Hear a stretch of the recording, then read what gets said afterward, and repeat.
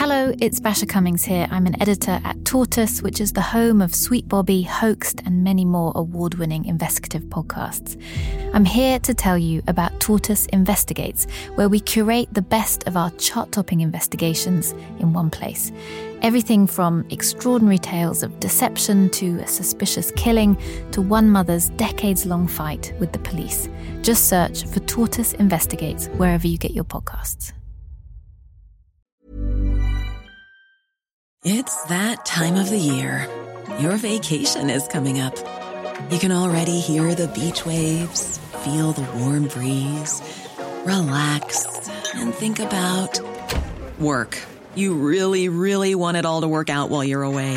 Monday.com gives you and the team that peace of mind. When all work is on one platform and everyone's in sync, things just flow.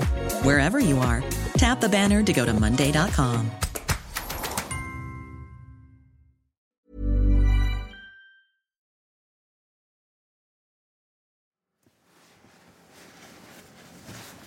Wish me luck. Good luck. All right. I'm going up to Simran's house now. I'm a couple of doors away. A few days after episode 3 of this podcast goes out, I drive to West London one Monday morning to try and talk to Simran in person. Okay, we're at the door. I'm going to ring the bell. By now, quite a few people have heard this show, and Simran's name, it's out in the public. And I'm thinking, maybe that changes her calculations. Maybe now Simran has more incentive to speak to me. But still, I recognise it's a long shot. So as a backup plan, I've written her a letter explaining why I think it's important we hear from her. I think there's someone at the window. He's probably seen the microphone, though. A man, who I think is Simran's dad, peers out from behind a curtain, but just as quickly disappears. And then I hear a female voice. Oh, hello? Can I help? They have one of those video doorbells, and the voice, it sounds familiar. Yes, I'm sorry to disturb you. My name is Alexi Mostras from Tortoise Media, and I wondered if I could speak to Simran Bogle. She's not here at the moment. She's not here? Do you know when she'll be back? No, unfortunately not. Okay, fantastic. Thank you very much. I'm going to drop off a letter if that's okay, and it would be great if you could ask her to read it. Okay. Okay, thanks. Thank you very much. I'm pretty sure that's Simran on the intercom, pretending not to be at home. I'm putting the letter in the letterbox. I think that was Simran, you know. I think that was a really... Oh, hold on. Won't go through. There you go. Right, letter dropped off. Okay, we have to go. Well, that's all we can do. As I walk away from the house, I feel deflated.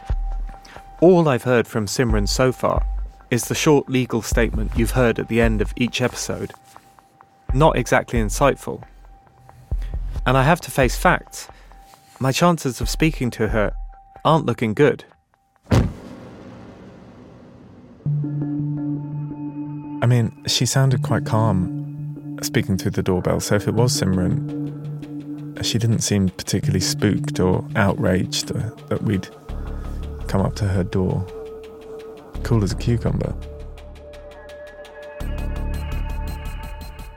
If my aim has shifted in these later episodes, away from just reporting this story to helping hold Simran accountable for what she did to Kirat, then I wasn't getting very far. But then again, I'm just a journalist. And I was thinking, Simran confessed to the catfish more than 3 years ago. And back then, Kirat spoke to someone else, an authority far better placed than me to hold Simran to account. The police received evidence of Simran's deception in 2018.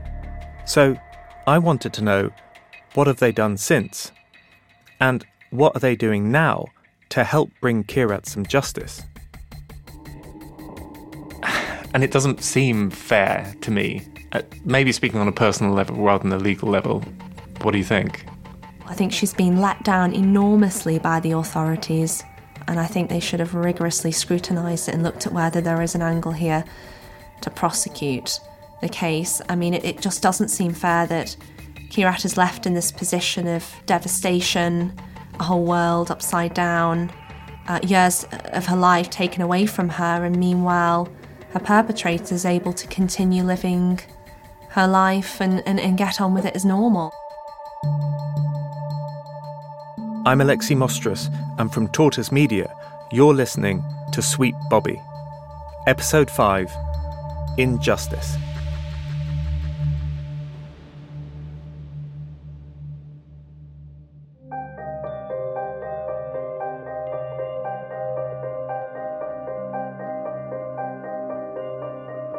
When Kirat learnt that Simran had been Bobby all along, that she had been scammed by her cousin for so many years, tricked into an online relationship, well, she didn't hang about. Kirat went straight to the police station that evening in London, despite Simran's parents asking her not to go. And Kirat didn't just go to the police because she was angry and upset, although she was both of those things. She'd been told to go by a police officer. You see, the real Bobby, who, if you remember, lived in Brighton, had reported Simran to his local police station as soon as he found out that she was behind it all. But Brighton police, they'd told Bobby that since Simran lived in London, that's where the case needed to be filed. As far as Brighton was concerned, this wasn't a matter for them. And a Brighton police officer also told Kirat this. He phoned her just after he spoke to Bobby. And this police officer, he advised Kirat to go to her local police station immediately. Why?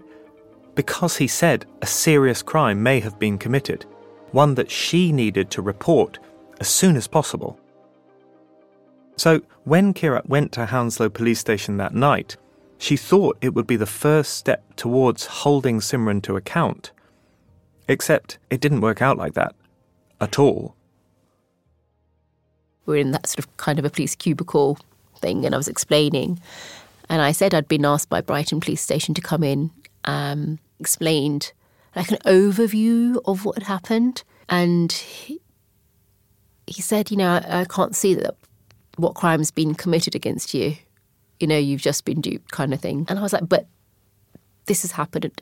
X amount has happened. I've been forced to do this. I was being bullied.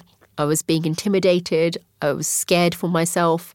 I was made to stop talking to people. Lots of things. I explained all of these things, that it was just a case of, but the guys in Brighton have had their identity stolen. They need to report it in Brighton. So you were being told that the victims were in Brighton. The victims were the real Bobby. Yeah. There are 43 police forces in England and Wales. In fact, each region of the country has its own independent force, and they're supposed to collaborate, but often this just doesn't happen. What's the phrase? Sometimes the left hand doesn't know what the right hand is doing. When Kirat went to her local police station that night, on the evening of Simran's confession, I think that's what happened to her. Hounslow police told her, Bobby's the victim. He's the one whose identity has been stolen. Whereas Brighton police, they were saying, no, Simran is in London, so London is where the case should be looked at. It was a frustrating situation, and it was only going to get worse. I was slowly beginning to realise how crazy and fantastic this story was, and that people just weren't getting it. What was for me so straightforward, because it happened to me, I know it happened, it was suddenly creeping in that people were going, this is really crazy, this is really stupid, this is really weird, this is, what? Could this happen? It's too fantastic. And their default position was not to engage with it. Yeah. After her first meeting, Kirat went back to Hounslow police station a few days later. First thing that happened is I'd walked in and we'd had the officer behind the desk. I'd called my auntie to the cubicle. And he'd said, is she the right frame of mind? Is she a bit doolally, basically? The officer suggested that you might have mental health problems. Yeah, that I might not be right in the head. And I could hear him from where I was standing. How did that make you feel?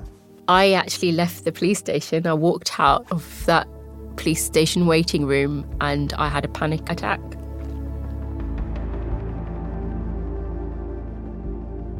Kirat persisted. That week, she found herself in and out of Hounslow. It was basically potluck whether she was listened to or not. But there was one officer, a female officer, who seemed to get it. She was she was really good. She was really empathetic. She listened. This seemed like progress. The police seemed to say they'd investigate. But then things went quiet.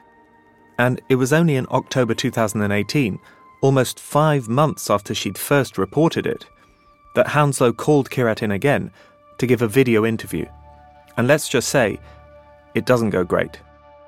Kirat is interviewed for a few hours, but the police officer doing the interview, they have no knowledge of the case. So Kirat has to start from the very beginning, explaining how Bobby first made contact all the way back in 2010. And that means she only gets about 20 minutes to go through the worst period, the 3 years between 2015 and 2018, when she was in a controlling relationship with Bobby. And when I heard that, I was thinking, it took me about a week to get my head around Kirat's story, and that was with the benefit of legal documents. So, 20 minutes or so, that's barely scratching the surface.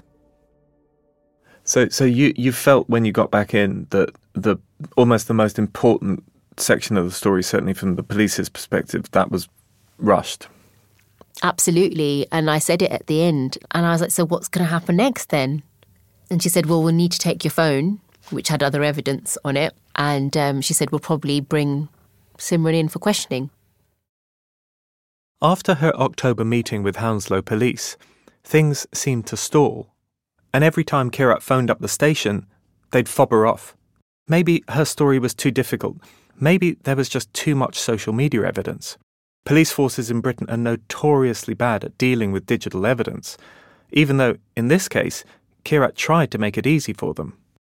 At this stage, a family member was helping Kirat to compile evidence. When we found specific evidence of certain things, that we just screenshot it, attach it in the title, put a date, put whatever, a brief description, so everything was really easy for them. Oh, literally. And even she was saying to me, you shouldn't be doing this. This should be them doing this. It's like you're on trial here. She kept saying, why does it feel like you're on trial? And how did you know at this point, and in fact in general, that the police hadn't called in Simran? We're kind of making a very educated assumption that she hasn't been questioned by the police, but we don't know that for sure. Oh no, we know. I know that police haven't called her in. They've confirmed that they haven't. So this period in 2018 feels like a low point for Kirat. She's doing everything she can to hold Simran to account, and yet her claims just weren't being taken seriously. And there was an added cruelty too. Around this time, Kirat hears on the grapevine that Simran has got a big promotion at work. And it turns out that was true. I've seen the press release. Simran was made a vice president at a British bank. You'd know the name. And it was a pretty big deal. Plus, her Twitter feed, it shows that she's recently gone on holiday to a wellness retreat. Her posts, they mention yoga. They have pictures of palm trees and sunsets. And at the same time as this was happening, Kirat was at home, struggling with the police. She was having nightmares. She couldn't sleep. And worst of all, she started getting anonymous texts and phone calls from an unknown number. I've seen these messages. They are pretty sexually explicit, pretty nasty. And when Kirat phoned the number, she heard Indian music in the background. The same sort of music she heard in the background when she was speaking to Simran's characters. Was this Simran? We've got no way of knowing for sure, but it made Kirat feel like this whole trauma was far from over. I'd come to that realisation that everywhere I turned, doors were shutting, and as I worked through the reasoning why it all ended up with Simran, why was it difficult for me to get a job right now? because of this, because of that, because of whatever, because of what Simran did. Why am I not in a relationship right now? And is it going to be easy for me to be in one? All comes back to Simran. You know, am I ever going to be a mum? Maybe, maybe not. Why? You know, I can't say all because you never know what's written in your future, but that probability is reduced, and reason why high percentage of it is Simran. At this point, I started thinking maybe one of the obstacles Kirat was bumping up against was the word catfishing itself. After all, to many people, it sounds like an online joke. Maybe someone pretending to be someone else on Tinder to get a date. More embarrassing than genuinely harmful. And perhaps this is what the police were thinking, that Kirat was the victim of a prank that got out of hand. Serious, yes, but not a police matter. And if this was the police's view, it wouldn't actually be that unreasonable, because catfishing itself is not a criminal offence in Britain. It seems extraordinary to me, but you can deceive someone online for years without any criminal consequences. So, however frustrated Kirat was getting with the police, maybe, legally speaking, they had a point. This case, oh my God, where to start? What the hell has been going on? Is this really true? Charlotte Proudman is a barrister. She specialises in gender-based violence and coercive control. I'm going to have my notes up for this, and normally I don't have my notes up when I do interviews, but this one is just so extraordinary, and there's so much going on. Yeah, there is so much going on. Is it okay? I just couldn't believe that someone could do what Simran did and get away with it. So I asked Charlotte, did Simran do anything, in her opinion, to Kirat which crossed the line into criminality? And it just makes me think maybe, maybe there is a criminal case here. Yeah, I think that there is. I think looking at this, hearing the evidence that's available to support it, it does fit within the legislation and within the guidance on coercive and controlling behaviour. So certainly there seems to be a public interest in prosecuting this because this type of behaviour should never be tolerated. And there seems to be evidence available to support a prosecution. What Charlotte was telling me was that Hounslow Police actually had ample grounds to investigate Simran Bogle. Not for catfishing, perhaps, but for another criminal offence altogether. Coercive and controlling behaviour has been illegal in England and Wales since 2015, and what Charlotte was telling me was that Simran may not have behaved illegally by pretending to be Bobby, but she may have crossed a line when she used Bobby to control Kirat to the extent that she did. In my view, it fits squarely within the current legislation. Forcing her to quit her job, to quit her friends, to stay at home waiting for Bobby's call. Deactivating Facebook to prove she's not flirting with other people. He's prone to mood swings, blames her for this. She turns down a promotion because of the stress of dealing with Bobby. The fact that she had to be signed off with stress. Losing weight. Charlotte told me that coercive control might not be the only law that Simran breached. She may have broken laws preventing harassment, sexual offences, and something called the Malicious Communications Act. And the police response to all this, given all those potential breaches, was it justified in all the circumstances? According to Charlotte, that's a big fat no. Yeah, I think it was quite interesting to see that the police had asked her whether she, or in fact not even asked her, but asked an aunt, whether she was suffering from psychiatric or mental health conditions. That was their response. So again, victim blaming, suggesting that she's somehow complicit in this deception and web of lies because she's mentally ill, rather than recognising that actually this could potentially happen to anybody. And I think the police either finding it too difficult to get involved with, or thinking that it's a family incident, it's a family affair, or as it's referred to, it's just a domestic, no crime committed here. It's something that I see quite a lot on police records. What do you think should have happened? I think that they should have carefully looked at whether the offence of coercive and controlling behaviour was made out. I mean, we've been through the different limbs of coercive and controlling behaviour, and I think arguably it is made out on the evidence that's available, and I question whether the police actually looked at all of that evidence, and I question what evidence that they received from Simran.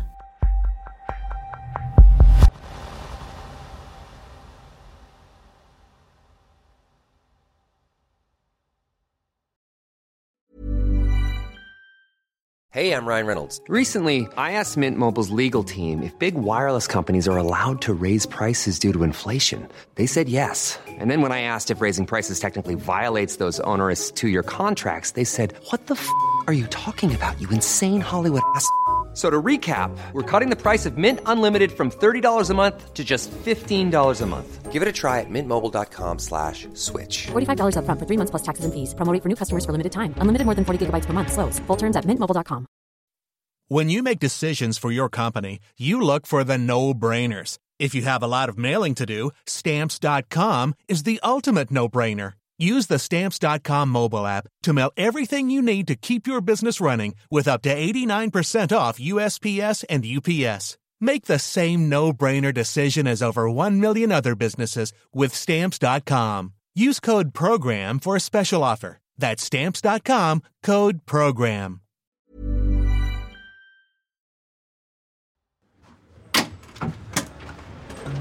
Hey, Amrit, how you doing? Morning. Nice to see you. Likewise. How are you? Good. You look tired like me. Yeah, well, it's Not been a enough busy sleep. week. In October 2018, Kirat didn't have access to Charlotte like I did.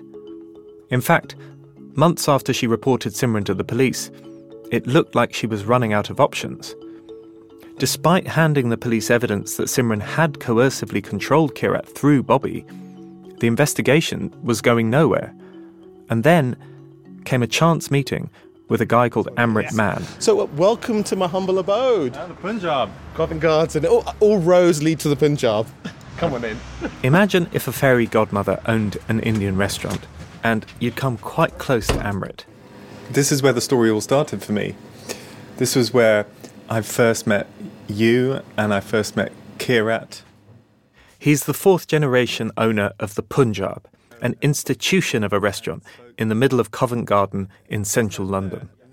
And he's the type of person, when you meet him once, you don't forget. Always smiling, always wearing a suit. We've been here since the early 1950s. The walls of the restaurant are lined with pictures of celebrities who have eaten his food. This gentleman over here is a Shaheed, a freedom fighter. He was a very close friend to my great-grandfather, the founder of the Punjab. The place is like a character itself, and everyone in this story has been here at one time or another. The Punjab is where I first met Kirat, and our initial conversation was fueled by king prawn bhunas and chicken madras. You have some drive. Well, you got some good food to keep us all going. And it was also where Kirat first met Amrit. In autumn of 2018, around 5 months after Simran's confession. And she didn't know then that he would help revitalise her case. I've come here to hear how that happened, and we're sitting in a private room upstairs, a place Amrit calls his war room. There's a dumb waiter that runs directly up from the restaurant below, and you'll hear it clunk when it arrives. Well, should we just start with the start, basically, which is, how did you first meet Kirat?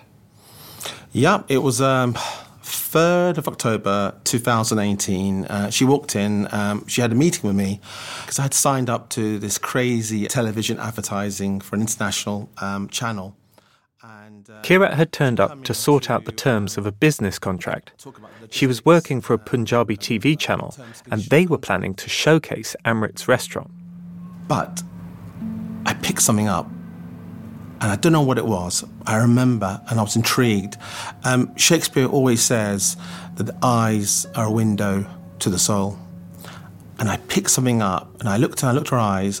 I knew something was not right. And I knew she was suffering in silence. Despite not mentioning her case, Amrit felt that there was something not quite right. And towards the end of the meeting, she dropped this nugget, this golden nugget, that she had a legal case. I'm talking to the police. It's not going anywhere. Amrit thought he could help, because he isn't just the owner of the Punjab. She had no clue that in my spare time, I am a pro bono solicitor, and I work with victims of crime. A few weeks later, and Kirat was back in the restaurant. And this time, she revealed a little bit more about what happened. And it was all about listening. It took me up to about 3 months for the pain to drop, to understand fully the magnitude of the whole Bobby, the fake Bobby stuff. But from day one, from that second meeting in person, I believed her. Did she give you the witness statement at this point, around this point, that she had prepared? No. Or that came later, That came later. So this was just, later. You didn't even have a written document Nothing. to rely on? No, it was just my mind, my fragile mind. Even with Amrit's legal background, it took him a long time to appreciate the full extent of what had happened. But as soon as he did, he became Kirat's supporter.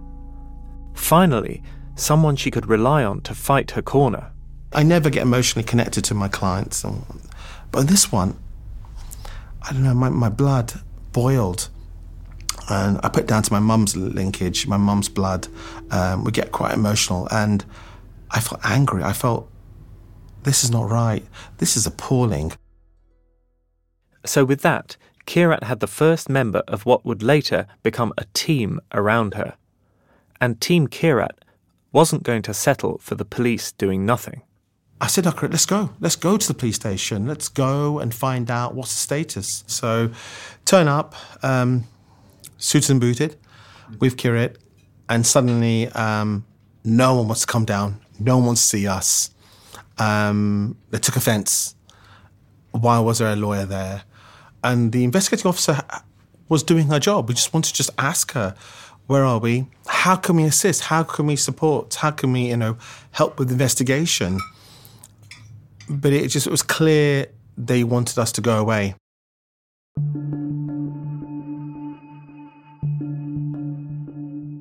While Amrit was putting pressure on the police to give Kirat an update, they also decided to go down another route.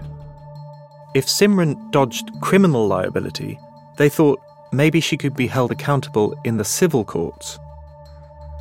Although Amrit was a solicitor, he acted more as an informal advisor to Kirat.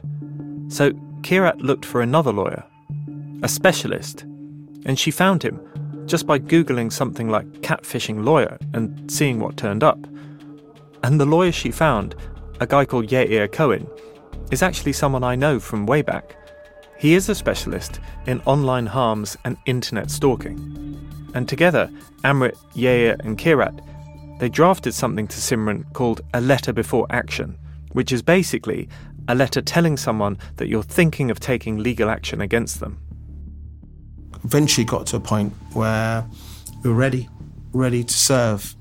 Kirat's letter accused Simran of misusing her private information, harassment, and breach of data protection laws. So when you were going for the civil case, what were your kind of objectives? What did you want to get out of it? Reputation. That's it. And that involved what you hope would be a public apology? Yes. I mean, I thought it would happen really quickly. I thought she'd be just scared by the legal letter and do what she needed to do. But it wasn't the case. When she got the letter before action, Simran didn't buckle. In fact, she did the opposite. She doubled down. She was going to fight.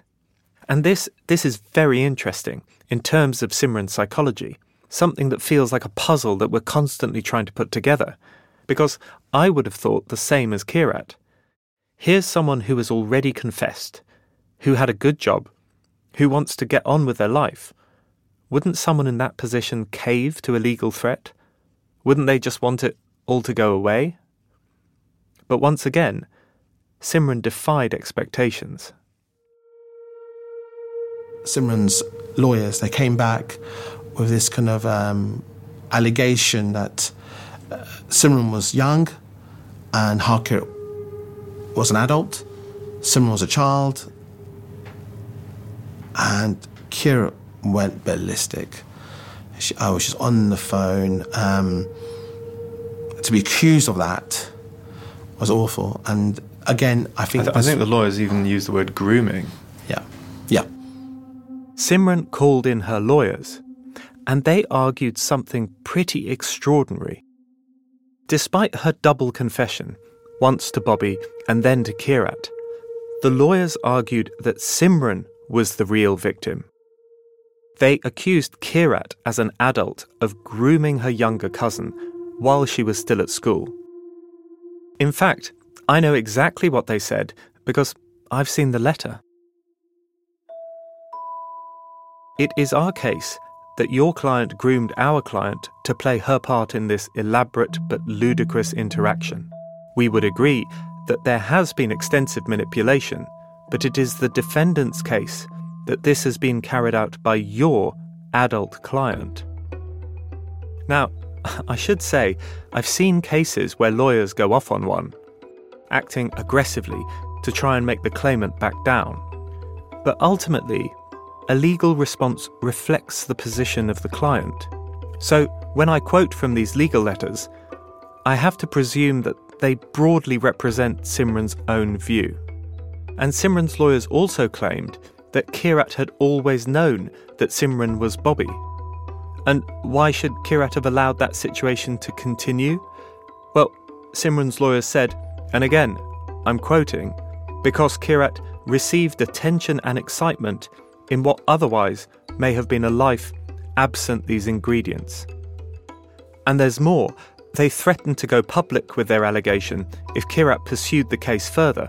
I mean, that's seriously harsh. To me, the letters are very clearly victim-blaming. Basically, a lawyerly way of saying, you asked for it. You knew what was happening all the time. When Kirat received these letters last year, it was a massive blow. And if I was her, honestly, I think I'd be pretty close to giving up. Because, despite Amrit and Yair's help, Kirat seemed no closer to holding Simran to account. Almost 2 years after the confession, the police investigation was going nowhere, and Simran had come out all guns blazing. Yeah, so it's outrageous. So I just thought that's so low and so disgusting of you. You've already confessed. So the tactics reinforced your determination? It just told me how low she was as a person. How low she was willing to go to scare me and intimidate me into silence. So I just stuck to my guns. It was terrifying, but I'm just, something, the truth is the truth.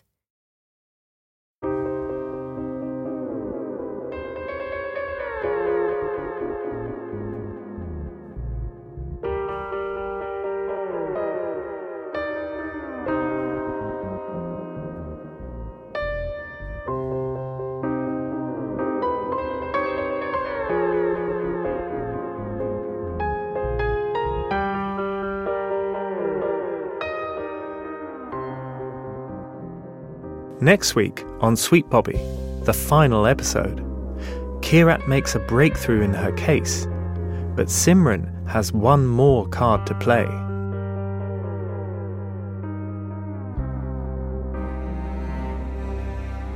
While making the series, Simran's lawyers gave us this statement on her behalf. This matter concerns a family dispute over events that began over a decade ago when I was a schoolgirl. As far as I'm concerned, this is a private family matter that has been resolved, and I strongly object to the numerous unfounded and seriously defamatory accusations that have been made about me, as well as details of private matters that have been shared with the media.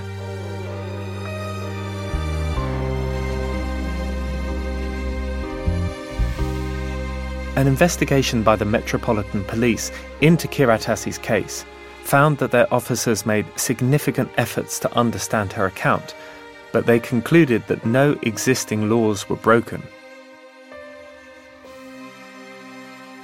Thanks for listening to this episode. Sweet Bobby was written and reported by me, Alexi Mostras, produced by Gary Marshall, with additional reporting and production by Claudia Williams.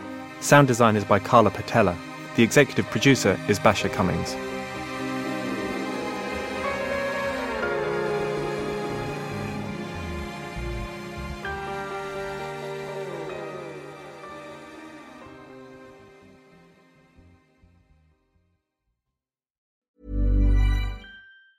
Hey, it's Danny Pellegrino from Everything Iconic. Ready to upgrade your style game without blowing your budget? Check out Quince. They've got all the good stuff, shirts and polos, activewear, and fine leather goods, all at 50 to 80% less than other high-end brands. And the best part? They're all about safe, ethical, and responsible manufacturing. Get that luxury vibe without the luxury price tag. Hit up quince.com/upgrade for free shipping and 365-day returns on your next order. That's quince.com/upgrade.